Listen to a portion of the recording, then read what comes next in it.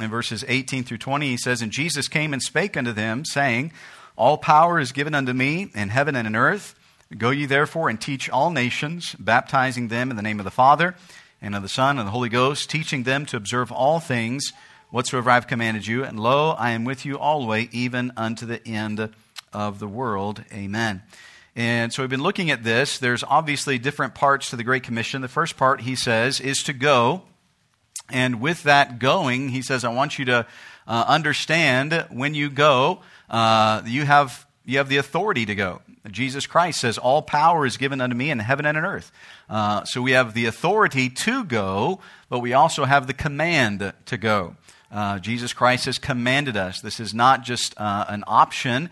This is a command that we are to obey. We are to go, and we are to try to reach people with the gospel of Jesus Christ. And then the second part, he says, and teach all nations. So going is the first part, and that requires action. It requires us to do something. But then he says we are to teach all nations. Again, Mark 16:15 says we are to preach unto the gospel, unto every creature. That teaching all nations has the idea of trying to make disciples, to make followers. Again, we're not talking about trying to make followers or disciples of ourselves, but of Jesus Christ. We're teaching them about Jesus Christ, what He has done for them, and that how they can be a follower of the Lord Jesus Christ. And we were kind of looking at this last week about how we are to win people. That's really the second part. We are to go, but then we are to win them. Again, please understand as we go through this tonight, we understand we cannot save them. We don't have the power to save anybody, right? We're commanded to go, and we're to teach them about the one who can save them. We're to teach them about Jesus Christ. We don't teach them about a religion. We don't teach them about a denomination. We are to teach them about Jesus Christ, because Jesus Christ is the one who is able to save them from their sins. We cannot save them, right? And here's the thing that we have to understand. Our responsibility is not to save them. Our responsibility is to go. That's our responsibility. We are to go. And if we will go and we will try to tell them about Jesus Christ, however they respond, whether they accept Christ or whether they reject Christ, that is upon them, right? That's not upon us. Okay? I know many people think, well, if I go and I tell somebody about Jesus Christ and they don't get saved, then I have failed. Wait a minute, how have you failed? He said, go. Did you go? Yes, I went. Did you teach them? Yes, I taught them. Did they accept? No. Then you haven't failed. You have succeeded. You say, how did I succeed? They didn't accept Christ. You succeeded in your responsibility. It's not up to you to save them, right? That's up to the Holy Spirit of God and up to Jesus Christ. He's the only one that can save them. Our responsibility is simply to tell them. Okay? Now, we want to make sure that we explain it clearly so that they understand what it is they are either accepting or rejecting. But if somebody rejects Jesus Christ, you are not a failure, right? You're not a failure. Let me ask you this question. Was Jesus a failure? Come on, was Jesus a failure? No. Okay. Everybody that Jesus talked to followed him? No. So why would we think that we're a failure if we can't help somebody come to Jesus Christ if not everybody that Jesus talked to chose to follow him? He wasn't a failure. You see, that is why it is a personal choice. It's a person's choice whether they choose to accept to follow Jesus Christ or not to, right? But our responsibility is simply to go and to tell them about Jesus Christ, okay? That's what our responsibility is. How many of you have ever heard of the word proselytize? Proselytize, right? You're proselytizing, right? I actually didn't even know what that word meant. I'm going to be honest with you. I've heard that word. I thought it was like, soliciting, right? I thought, proselytizing and soliciting were the same thing. I found out they're not the same thing. Soliciting is more like selling something, right? So you'll see a sign, no solicitors, right? That means they don't want any salesmen coming to the door, okay? But proselytizing it's not selling something. Proselytizing is actually trying to convert someone, or you're attempting to convert someone from one religion or belief or opinion to another, right? So proselytizing is, I guess if you wanted to call it that, that's kind of the word that people would refer to today. If you're trying to witness to somebody or tell them about Jesus Christ, you're proselytizing. I don't know if, some people say, well, that's not a very kind word or whatever. I don't know. It just means you're trying to convert them, right? You're trying to change their opinion about a religion or a belief or an opinion or something. And obviously, that's exactly what we're doing. We're trying to change their opinion about something, right? We're trying to change their opinion about Jesus Christ. We're trying to change their opinion about themselves, okay? We're trying to change their opinion about how someone can be saved, okay? Obviously, if somebody is saved, they've accepted Christ as their Savior, we're not trying to proselytize them. We're not trying to change their opinion about that. But we're trying to talk to those who do not know Christ as their Savior. You can hold your place here in Matthew, but go with me to 2 Corinthians chapter 5. 2 Corinthians chapter 5.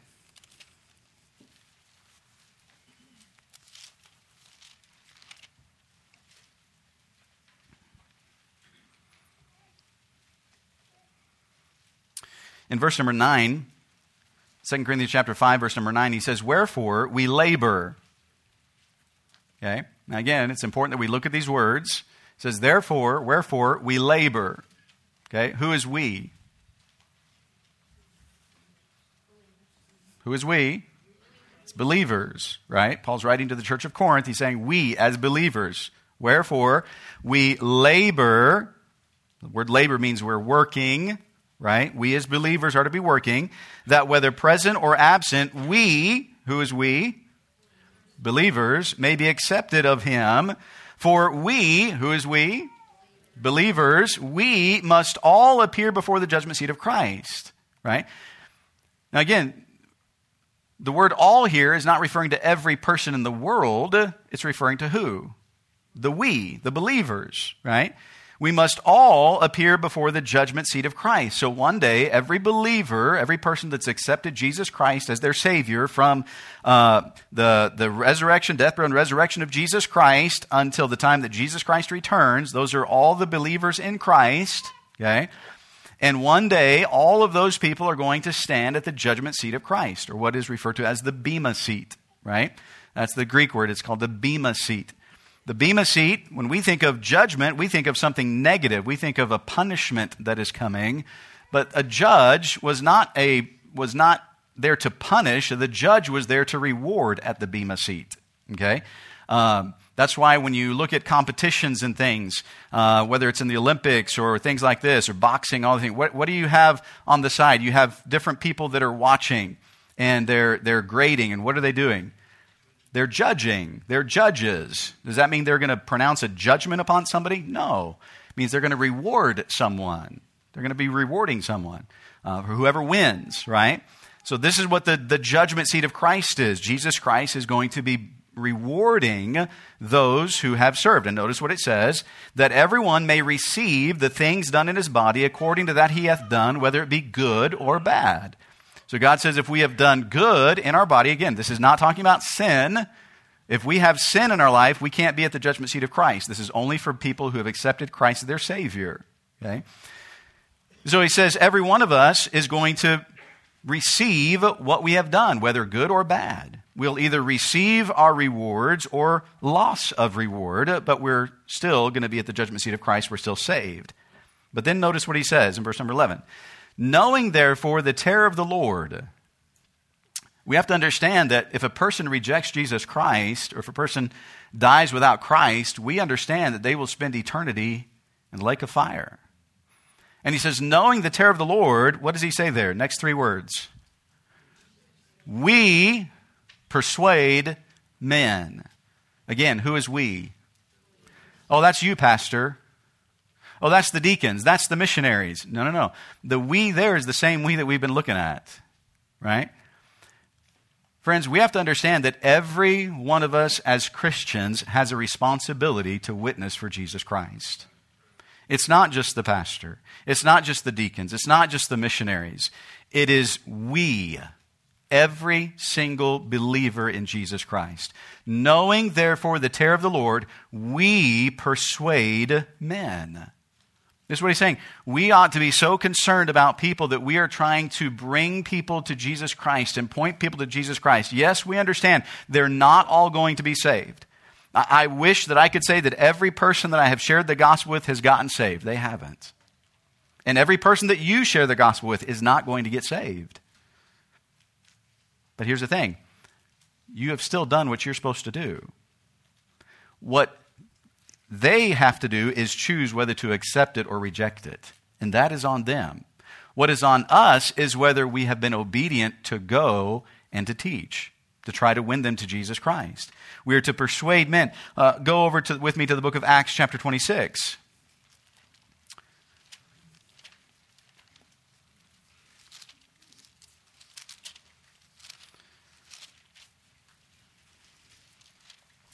In Acts chapter 26, Paul is standing before Agrippa, King Agrippa, and he's basically giving his testimony as his defense, right? He's in prison. He's been brought before Agrippa here, and he's basically telling his testimony about how he came to know Christ as his Savior. He says in verse number 14, "And when we were all fallen to the earth, I heard a voice speaking unto me and saying in the Hebrew tongue, Saul, Saul, why persecutest thou me? It is hard for thee to kick against the prince." What's he talking about? He's talking about that day that he met Jesus Christ on the road to Damascus. He's sharing his testimony with King Agrippa, right? And he's sharing his testimony. And then he begins to tell King Agrippa about these different things and about Jesus Christ and how he was crucified and how he was buried and how he rose again, right? And then notice down in verse number 16, "For the king knoweth of these things, before whom also I speak freely, for I am persuaded that none of these things are hidden from him, for this thing was not done in a corner. King Agrippa, believest thou the prophets? I know that thou believest." So he's sharing his testimony. He says, "King Agrippa, don't you believe what the prophet said? Don't you believe these things?" And watch what he says in verse number 28. "Then Agrippa said unto Paul, Almost thou persuadest me to be a Christian." As far as we know, King Agrippa did not accept Jesus Christ as his Savior. Did Paul fail? No, Paul did not fail. Paul did exactly what he was supposed to do. He is before King Agrippa. He's sharing his testimony. He's telling about Jesus Christ and how King Agrippa can have a personal relationship with Christ as well. And even King Agrippa says, "Almost thou persuadest me to be a Christian." Now, we don't know everything that was in King Agrippa's heart. We don't know what was going on there, but we know what he said. "Almost thou persuadest me to be a Christian." Now watch what Paul says. And Paul said, "I would to God that not only thou, but also all that hear me this day were both almost and altogether such as I am." Paul says, "I wish, King, that it wasn't just an almost. I wish you would put your faith in Christ. I wish you would be like me. I wish you would do what I did that day on the road to Damascus and put your faith in Jesus Christ. I wish you'd do that." What's he doing? He's trying to persuade the King Agrippa to put his faith in Christ. I want to show you a video clip. It's about 2.5 minutes of an atheist. Some of you may know this man, or you may have heard of him. His name is Penn Jillette. Have you ever heard of Penn Jillette? He's a very well-known man throughout the world. He's like an illusionist. He does tricks and illusions and things like this. He is an atheist, says very openly, "I do not believe in God. I don't believe there's a God. Don't believe in heaven. Don't believe in hell. Don't believe in any of this stuff." After one of his shows, and the video clip is much longer, and so I just want to explain what you're seeing when it comes on. After one of his shows, Penn Jillette said that this man came up to him after the show and said, "I really like your show, and I'd like to give you a Bible," and began to try to share Christ with Penn Jillette. This man is a businessman, had been to one of his shows, saw some of the tricks and illusions and things that he did. And so this is Penn Jillette's testimony about this guy, but also I think it's very important that you hear what an atheist says about a Christian who does not try to win people to Christ. We show it? And he looked me right in the eye and did all of this. And it was really wonderful. I believe he knew that I was an atheist. But he was not defensive. And he looked me right in the eyes.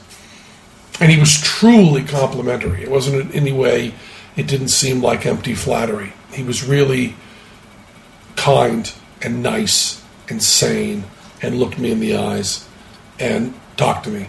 And then gave me this Bible. And I've always said, that I don't respect people who don't proselytize. I don't respect that at all. If you believe that there's a heaven and hell and people could be going to hell or not getting eternal life or whatever, and you think that, it's not really worth telling them this because it would make it socially awkward. And atheists who think that people shouldn't proselytize, just leave me alone, keep your religion to yourself. How much do you have to hate somebody to not proselytize? How much do you have to hate somebody to believe that everlasting life is possible and not tell them that? I mean, if I believed, beyond a shadow of a doubt, that a truck was coming at you and you didn't believe it, that truck was bearing down on you, there's a certain point where I tackle you. And this is more important than that. And I've always thought that, and I've written about that, and I've thought of it conceptually. This guy was a really good guy. He was polite and honest and sane, and he cared enough about me to proselytize and give me a Bible, which had written in it a little note to me, not very personal, but just, liked your show and so on. And then 5 phone numbers for him and an email address if I wanted to get in touch. Now, I know there's no God, and one polite person living his life right doesn't change that. But I'll tell you, he was a very, very, very good man. And that's really important. And with that kind of goodness, it's okay to have that deep of a disagreement. I still think that religion does a lot of bad stuff, but man, that was a good man who gave you that book. That's all I wanted to say. That's an atheist. Doesn't believe there's a God. I mean, he said it. I know there's no God. Now, he's wrong. There is a God. I know there's no God. But he said, I don't respect people who don't proselytize. I don't respect that at all. Because he said, if you truly believe in heaven and hell, you truly believe in everlasting life, you truly believe that if somebody dies without whatever you're saying and they're going to spend eternity in hell, and this is what he said, how much do you have to hate somebody to not proselytize? How much do you have to hate someone to believe that everlasting life is possible and not tell them that? Folks, that's not coming from a Christian. That's not coming from a preacher. That's coming from a man that cares nothing about God.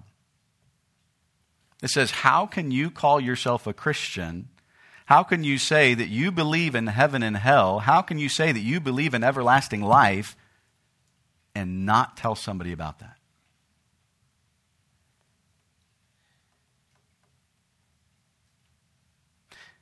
He said he cared enough about me to proselytize. Do you understand what he's saying? When we do not share the gospel with other people, what we are in essence saying is we do not care whether you die and go to hell or not.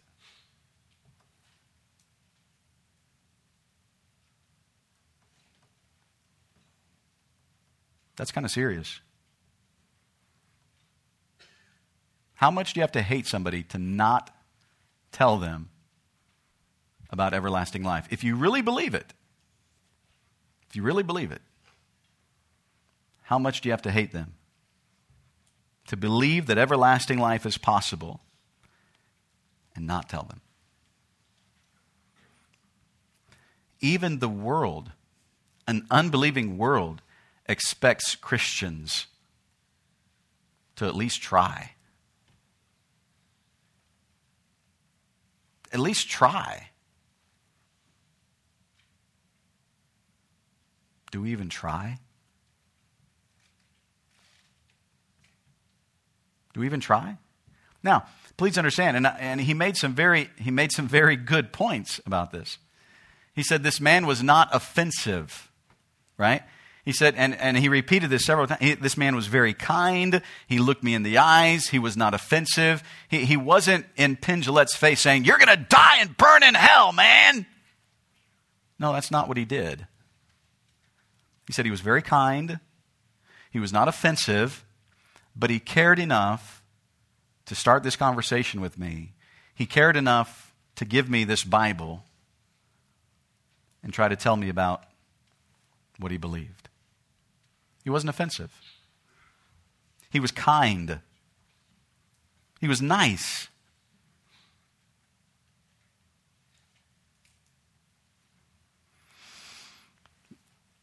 I wonder, would that be said of you and I as Christians?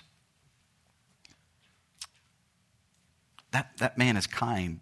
That lady is nice. Yes, they're trying to share Jesus Christ, and maybe I don't believe it, but they are the best people. How many times did he say, "That was a good man"? That was a good man. That was a good, I don't believe it. I know there's no God, but that was a good man. Why? You know what he's saying? Because he actually acted upon what he believed. He acted on what he believed.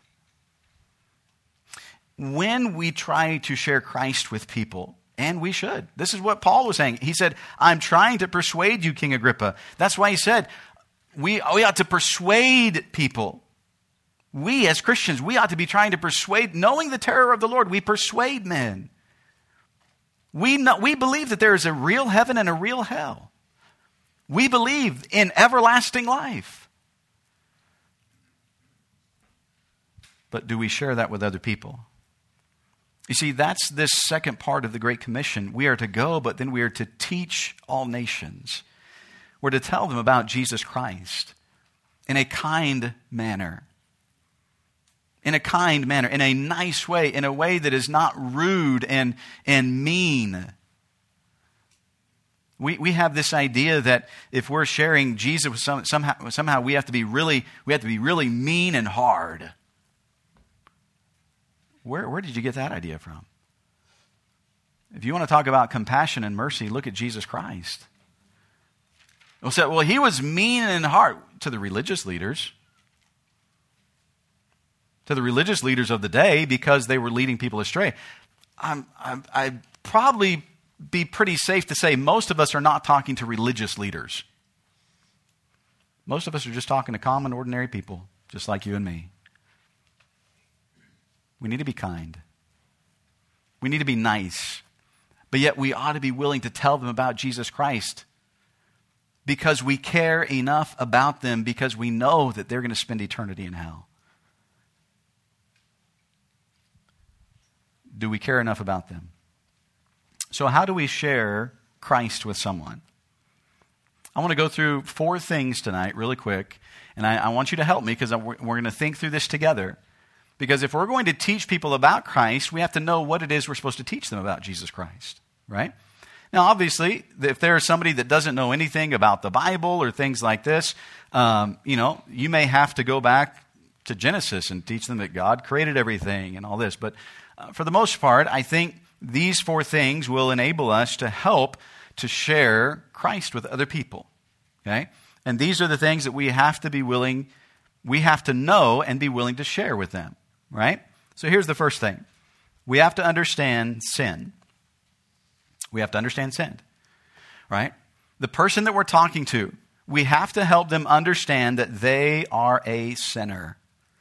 That they are not good. That's what we're trying to do. We're trying to help them understand that they are a sinner. Right? Here's the thing.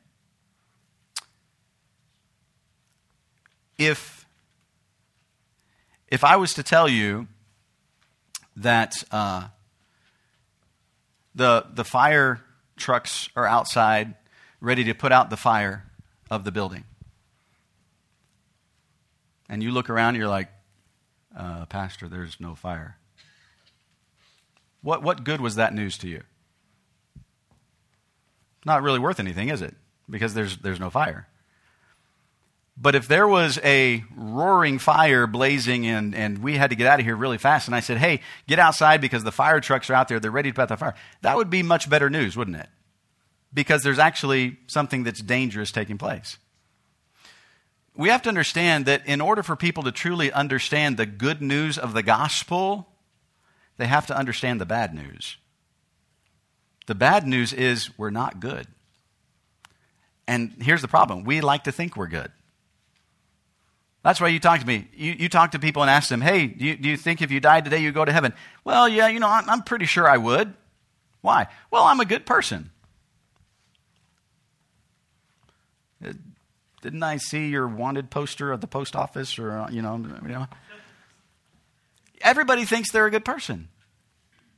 I don't. In all the years that I have witnessed to people and talked to people, I can only remember one person in my entire life, and this was much younger when I was a kid. I can only remember one person actually saying, I am not a good person. If I died, I know I'm going to go to hell. And all the years that I've told people about Jesus Christ, I can only remember one person. Everybody else says, yeah, I'm a pretty good person. You know what we have to help them understand? They're not a good person. That they're a sinner. That Jesus Christ says that they're a sinner. Now, how do we help them understand that they're a sinner, that they're not good? How do we help them understand that? Come on, I said I'm going to need your help tonight. Brother Brad? Hey, that's a good one. Have you ever told a lie? Who hasn't told a lie? Right? Now, you're going to find some jokes and be like, no, I've never told a lie. And you're like, whatever. You just did. Right? All right? How else do we help them to understand that they're a sinner, that they're not good? Ms. Patty? Tell them that you are. Tell them that I am? No, that in your conversation, that I am. Oh, yeah. Share it through sharing your testimony. Explain how you were a sinner, right? Lucas? Ask them if they're happy. Oh, that's a good question. Ask them if they're happy. Are you actually happy in life? Are you happy with what's going on? Good. Ms. Marilyn? Show them Romans 3:23. What does Romans 3:23 say? I think one of the young people quoted it tonight. What is it? For all have sinned and come short of the glory of God. You see? There you go, right away. You're able to take them to the Word of God and show them how God sees sin. God says we're all sins, for all have sinned and come short of the glory of God. What does Romans 3:10 say?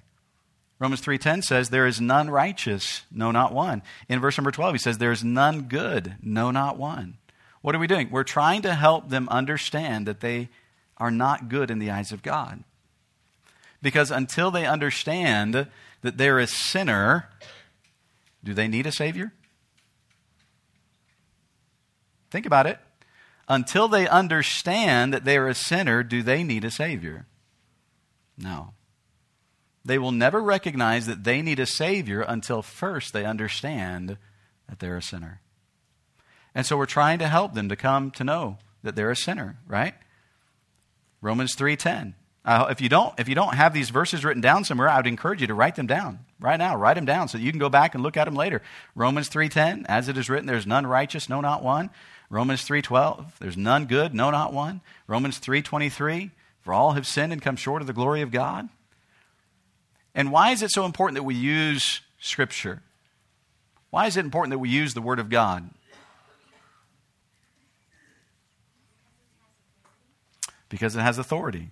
The Word of God is powerful, the Bible says. It's quick and powerful. It's sharper than any two-edged sword, right? God's Word is what we need. Because, again, let's face it, who are you and I to say that somebody is not good? We're nobodies, right? I mean, we're not even good ourselves. But our authority comes from God. And what God says is true, and that's why you have to take them and help them to see, do you know that God says that we're not good? Not one person is good. Nobody is good. We are all sinners, right? So we're trying to help them understand, hey, if I'm going to try to teach them about Jesus Christ, I need to help them to understand that they are a sinner, right? So the first thing that I need to explain to them is sin, right? That's the first thing. Say it with me, sin. It's a really hard word, 3 letters, sin, right? I'm trying to make this easy for you so you can remember it, okay? Right? We got 4 things, that's it. I think you can remember all 4 of these things. And to make it really easy for you, 3 of them all start with the same letter. I know, I'm a Baptist. Everything has to start with the same letter, right? I couldn't get the last one into this, but I'm sure some of you will think of a way to do that, right? So sin. Everybody is a sinner. You understand what that man was trying to explain to Penn Jillette there? Even though he might have fame and he might have popularity and he might have lots of money, you know what Penn Jillette is? He's a sinner. He's a sinner, and he needs Jesus Christ. And at least this man cared enough to try to tell him and give him a Bible, a little New Testament, and try to tell him, hey, if you ever have any questions, if you ever like to talk, please, my number's in here, my email address is in here. I'd love to share. And by the way, the guy that gave him the Bible was not a preacher. He wasn't a missionary. He was a businessman. Just a businessman. But he was a businessman doing his job. Telling people about Jesus, right? We have to help them understand they're a sinner. Number 2, here's the second thing. Guess what it starts with? You are so smart. We have to understand separation. Number 1 is what? Sin. Number 2 is separation. Separation. They have to understand how God views their sin. The penalty for sin is what? Death. That's what the Bible says. How do we know that? Well, Romans 6:23 says, the wages of sin is death. Death. What is death? Death is it's not a ceasing to exist. The word death simply means separation, right? When a person dies, they don't cease to exist. They are just separated. Their spirit and their soul are separated from their body. There's a separation there. And when a person dies as a sinner, they're going to be separated from God for all of eternity. They're going to be separated from God for eternity. God says that there is a payment for sin. The penalty for sin is death, that eternal separation from God. Now, here's what religion has tried to tell people. Yes, even though you might be a sinner, even though you might have some sins, and you might not be a good person, you've done some bad things, but really at heart you are a good person. But just to be able to make sure that you're okay, just keep doing good things, and all your good things will be able to outweigh your bad things. Friend, if you just listen to the first part, that you're a sinner and that you aren't good, you have no good things to weigh out your bad things. You have no good to outweigh your bad because it's all bad, right?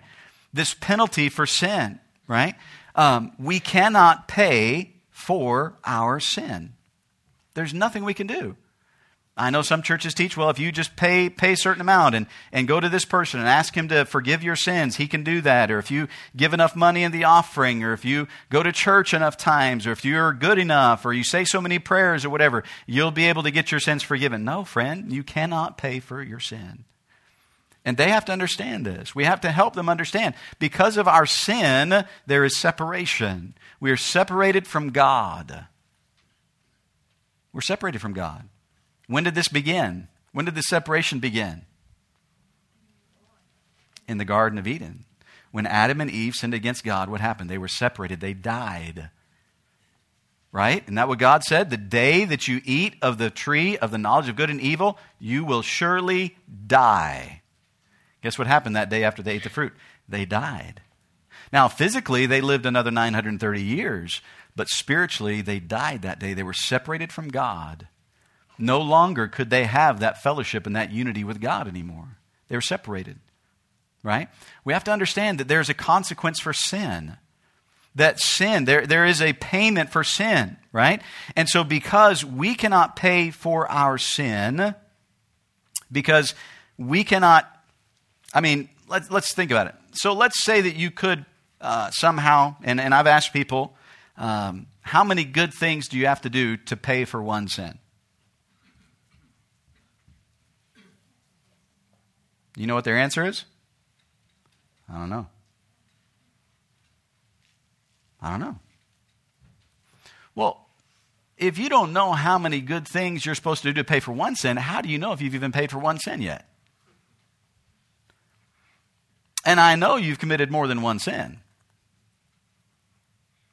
So if you think about all the sins we've committed in our life, how many good things are you going to have to do to actually pay for all of those sins? Well, I don't know. Well, that's not a good place to be. Now, again, we understand we can't pay for our sin, but what are you trying to do? You're trying to help them understand they cannot pay for their sin. There is a separation between them and God. Their sin is what is causing that separation. And because they cannot pay for their sin, and without payment for their sin, they're going to spend eternity separated from God, guess what they need? They need a Savior. Guess what point number 3 is? A Savior. You're right. What was number 1? Sin. What was number 2? Separation. What's number 3? A Savior. They need a Savior. They need someone to save them from their sin. Again, this is what he was talking about. If you really believe in heaven and hell, you really believe in everlasting life, you really believe that Jesus is the one that can save someone from their sin, how much do you have to hate them not to tell them? So I don't hate them. Then why won't you tell them? If you really believe it. I mean, he said, man, if I saw a truck barreling down and you didn't see it and you didn't listen to me or whatever, he said, there comes a point where he said, I would tackle you. Now, please, don't go out tackling people. You're going to believe, no, don't do that. But understand what he's saying. There comes a point in time that you've got to help them to realize this is serious. To just stand idly by and just watch the truck come and barrel over somebody, you're guilty of not warning that person. And for you and I as Christians to have the gospel message, to have the good news, I mean, think about it. Paul is there and he's before Agrippa. He could have easily said, hey, you know what? I don't have time for this, man. I'm in my cell. You guys put me here. This is all your fault. You figure it out on your own. But no, he took the time to share with King Agrippa and all those that were before him, Felix and all those. He took the time to share with them his testimony, how he came to know Jesus Christ as a Savior. That it was only through Jesus Christ that someone can be saved. Do we even take the time? Do we take the time to share that there is a Savior? That Jesus Christ died on the cross for their sins? Look, one of the greatest verses that you can ever share with somebody about a Savior would be what? What is it? John 3:16. What does John 3:16 say?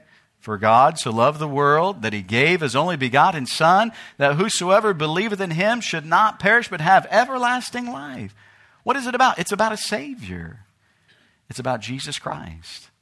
God sent Jesus Christ to die for your sin, to pay for your sin.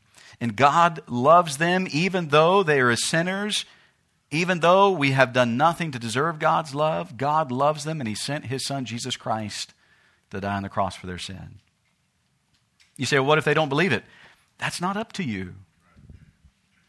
That's not up to you. It's not up to that man, whoever he was, that handed Penn Jillette a Bible for Penn Jillette to be saved. It's not up to him. It's up to Penn Jillette. It's up to Penn Jillette to whether he believes in God or not. Whether he's going to believe that Jesus Christ is the only way of salvation or not. That's up to him. But he said, this man at least cared enough about me to tell me. He said, now, I don't believe it. I mean, you heard him out of I know there's no God. But he said, at least this man cared enough to actually tell me. He believed it. And he was willing to tell me. I have no respect for those that do not proselytize. I have no respect for those who say they believe something, but yet they won't tell anybody else about what they believe. I'm glad that Jesus Christ was willing to come and die on the cross for my sins. And I'll be honest with you, it's not always easy to share the gospel with somebody. It's not always easy. And sometimes we use that excuse, like what Penn Jillette said. Some people say, well, I don't want it to be socially awkward. Well, would you rather it be a little socially awkward or that person to spend eternity in hell?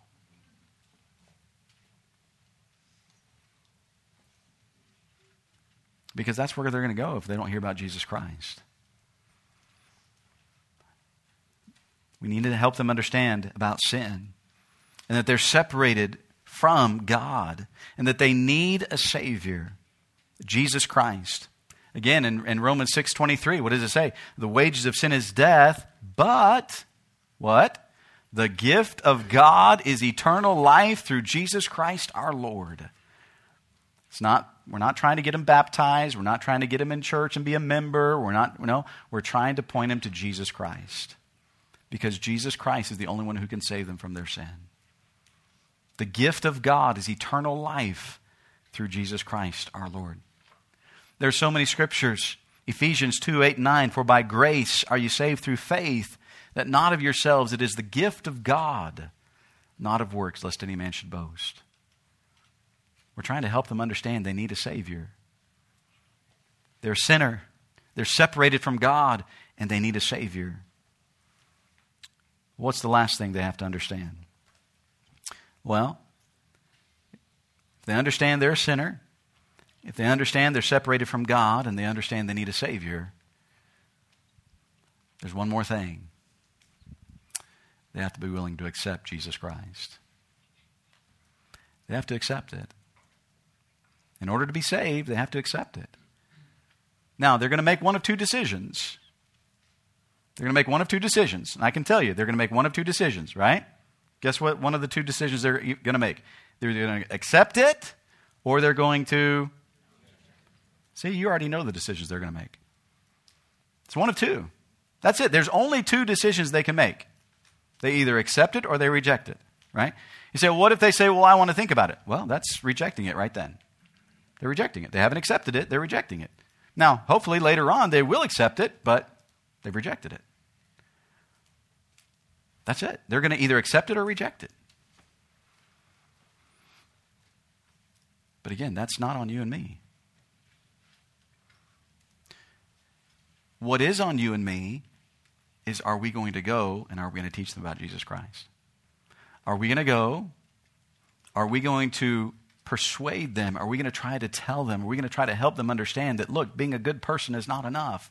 Being a church member is not enough. Being baptized is not enough. Look, folks, how many times have you heard me say that in my messages and things? These things are not enough.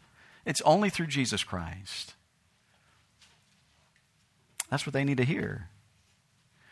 But here's the thing. I can guarantee you, most of the people that you will probably talk to, your friends, neighbors, coworkers, most of those people have never heard a message that I've preached. Never heard. So who's going to tell them that being good or church member or being baptized or one of these other things is not going to save them? Who's going to tell them? That's you and me. We have to be willing to tell them. You say, well, I don't understand it all. I don't know all the right words and things. Friend, you don't have to know all the right words. You don't have to know all the right scriptures and things. If you know that you're saved and you've accepted Jesus Christ as your Savior, you know how you got saved. You know how you accepted Christ as your Savior. Do you understand what Paul did there in Acts chapter 26? He said he shared his testimony. He said, on that road to Damascus, when I was traveling to Damascus to persecute the church, that's when the Lord Jesus Christ appeared to me. That's when I got saved. He was sharing his testimony. If you're saved, every one of us has a testimony to share. Every one of us can tell how we came to know Christ, why we came to know Christ. That's what Paul did. And then we pray that they will accept him as their Savior. We leave that choice with them. You understand you're a sinner. You understand you're separated from God. You understand you need a Savior. Then will you accept? Will you accept Jesus Christ as your Savior? No, I don't believe that. Okay. You've done your part. Now, I would encourage you, if they reject, if this is somebody that you're around frequently or whatever, keep sharing the gospel with them. Just because they've rejected doesn't mean you stop sharing the gospel with them. You keep sharing, and you keep sharing, and you keep sharing, right? Until finally, either one day they're going to accept Jesus Christ as their Savior, or they're just going to get so mad that they're going to say, leave me alone, don't ever talk to me again. But you keep sharing Jesus Christ with them. This is what he's saying. Go ye therefore and teach all nations. We have to go. We have the authority of Jesus Christ. He's commanded us to go. He's told us to go. How can we say that we love Christ if we're not willing to go and tell others about Jesus Christ? How can we say that we truly believe that there is a heaven and a hell and eternal life if we're not willing to tell others about Jesus Christ? You don't have to know it all. I guarantee you, if you would just have a burden, if you would just ask God to give you a burden to share the gospel with somebody, I guarantee you the Holy Spirit can help you to know the words you need to say. By the way, that's why he gave us the Holy Spirit. And you shall receive power. After that, the Holy Ghost has come upon you, and ye shall be witnesses unto me. That's one of the reasons why we have the Holy Spirit, to help us when we're witnessing. Because we don't know all the words to say. We don't know all the right verses to use, but the Holy Spirit does. That's why we have the Holy Spirit. We rely upon the Holy Spirit to help us. So again, if we're going to share Christ with someone, we need to help them understand some things. What was number one? Sin. We need to help them understand they're a sinner. Number two, separation. We need to help them understand they're separated from God, how God views sin. They're going to spend eternity, not just them, but every person. That was us too.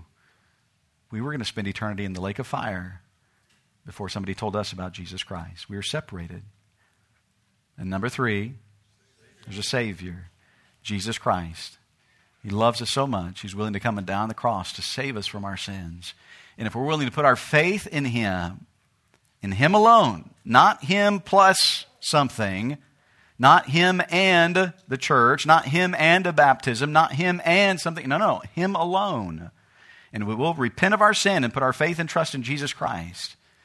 The Bible says he'll save us. For whosoever shall call upon the name of the Lord shall be saved. Aren't you glad of that? There's a Savior.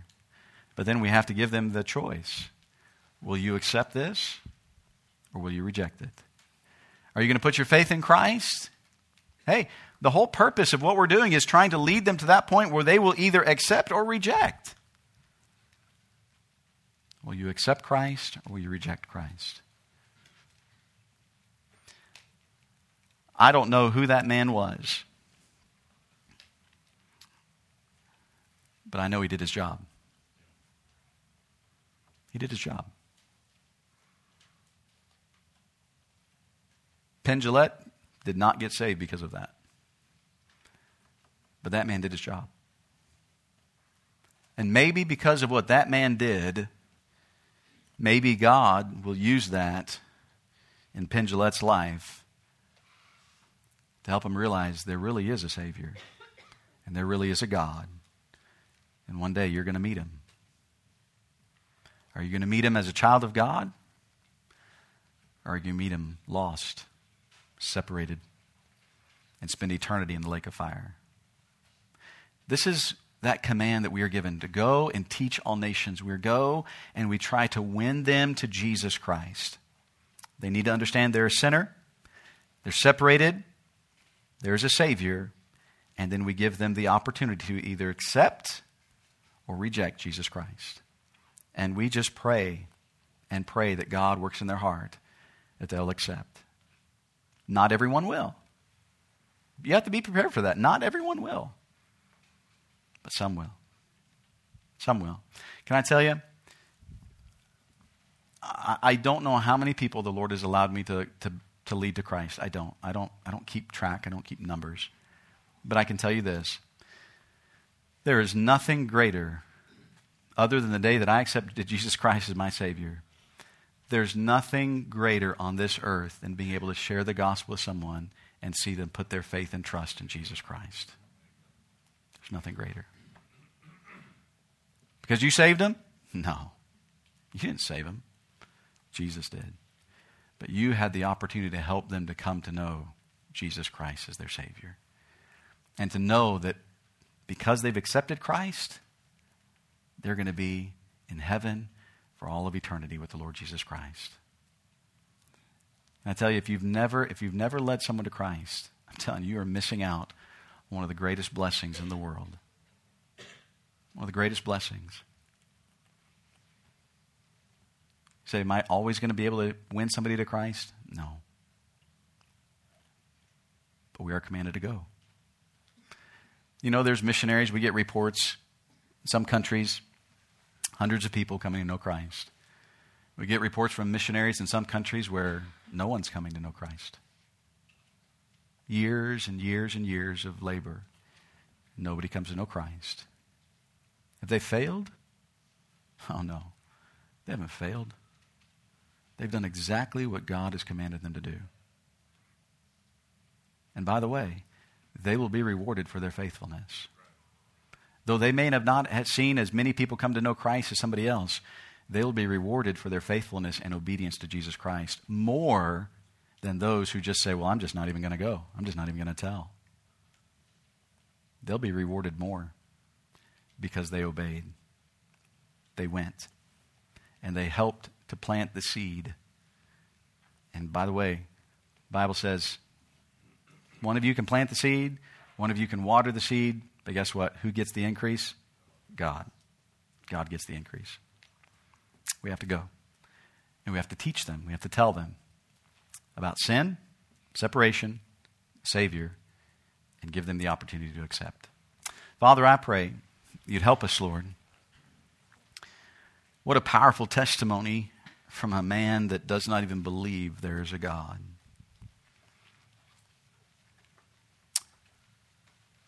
Lord, convicting that a man who does not believe in God would say, I have no respect for people who say that they do and yet will not proselytize. Have no respect for somebody who calls themselves a Christian and will not tell somebody about Jesus Christ. Lord, I pray that you would help us to take this responsibility seriously. Lord, we may not win many to Christ, but Lord, that's not up to us whether they accept or reject. Lord, our responsibility is to go and to tell them. To tell them about Jesus Christ. Tell them that they're a sinner in a kind way. To tell them they're separated from God. But tell them there's a Savior who loves them and wants to save them from their sin if they will simply accept and put their faith and trust in Him. Lord, help us to be better witnesses for you. You've given us the command to go. Lord, help us to do a better job at going and telling people about Jesus. With our heads bowed and our eyes closed, we're just going to stand quietly tonight. The piano's going to play softly.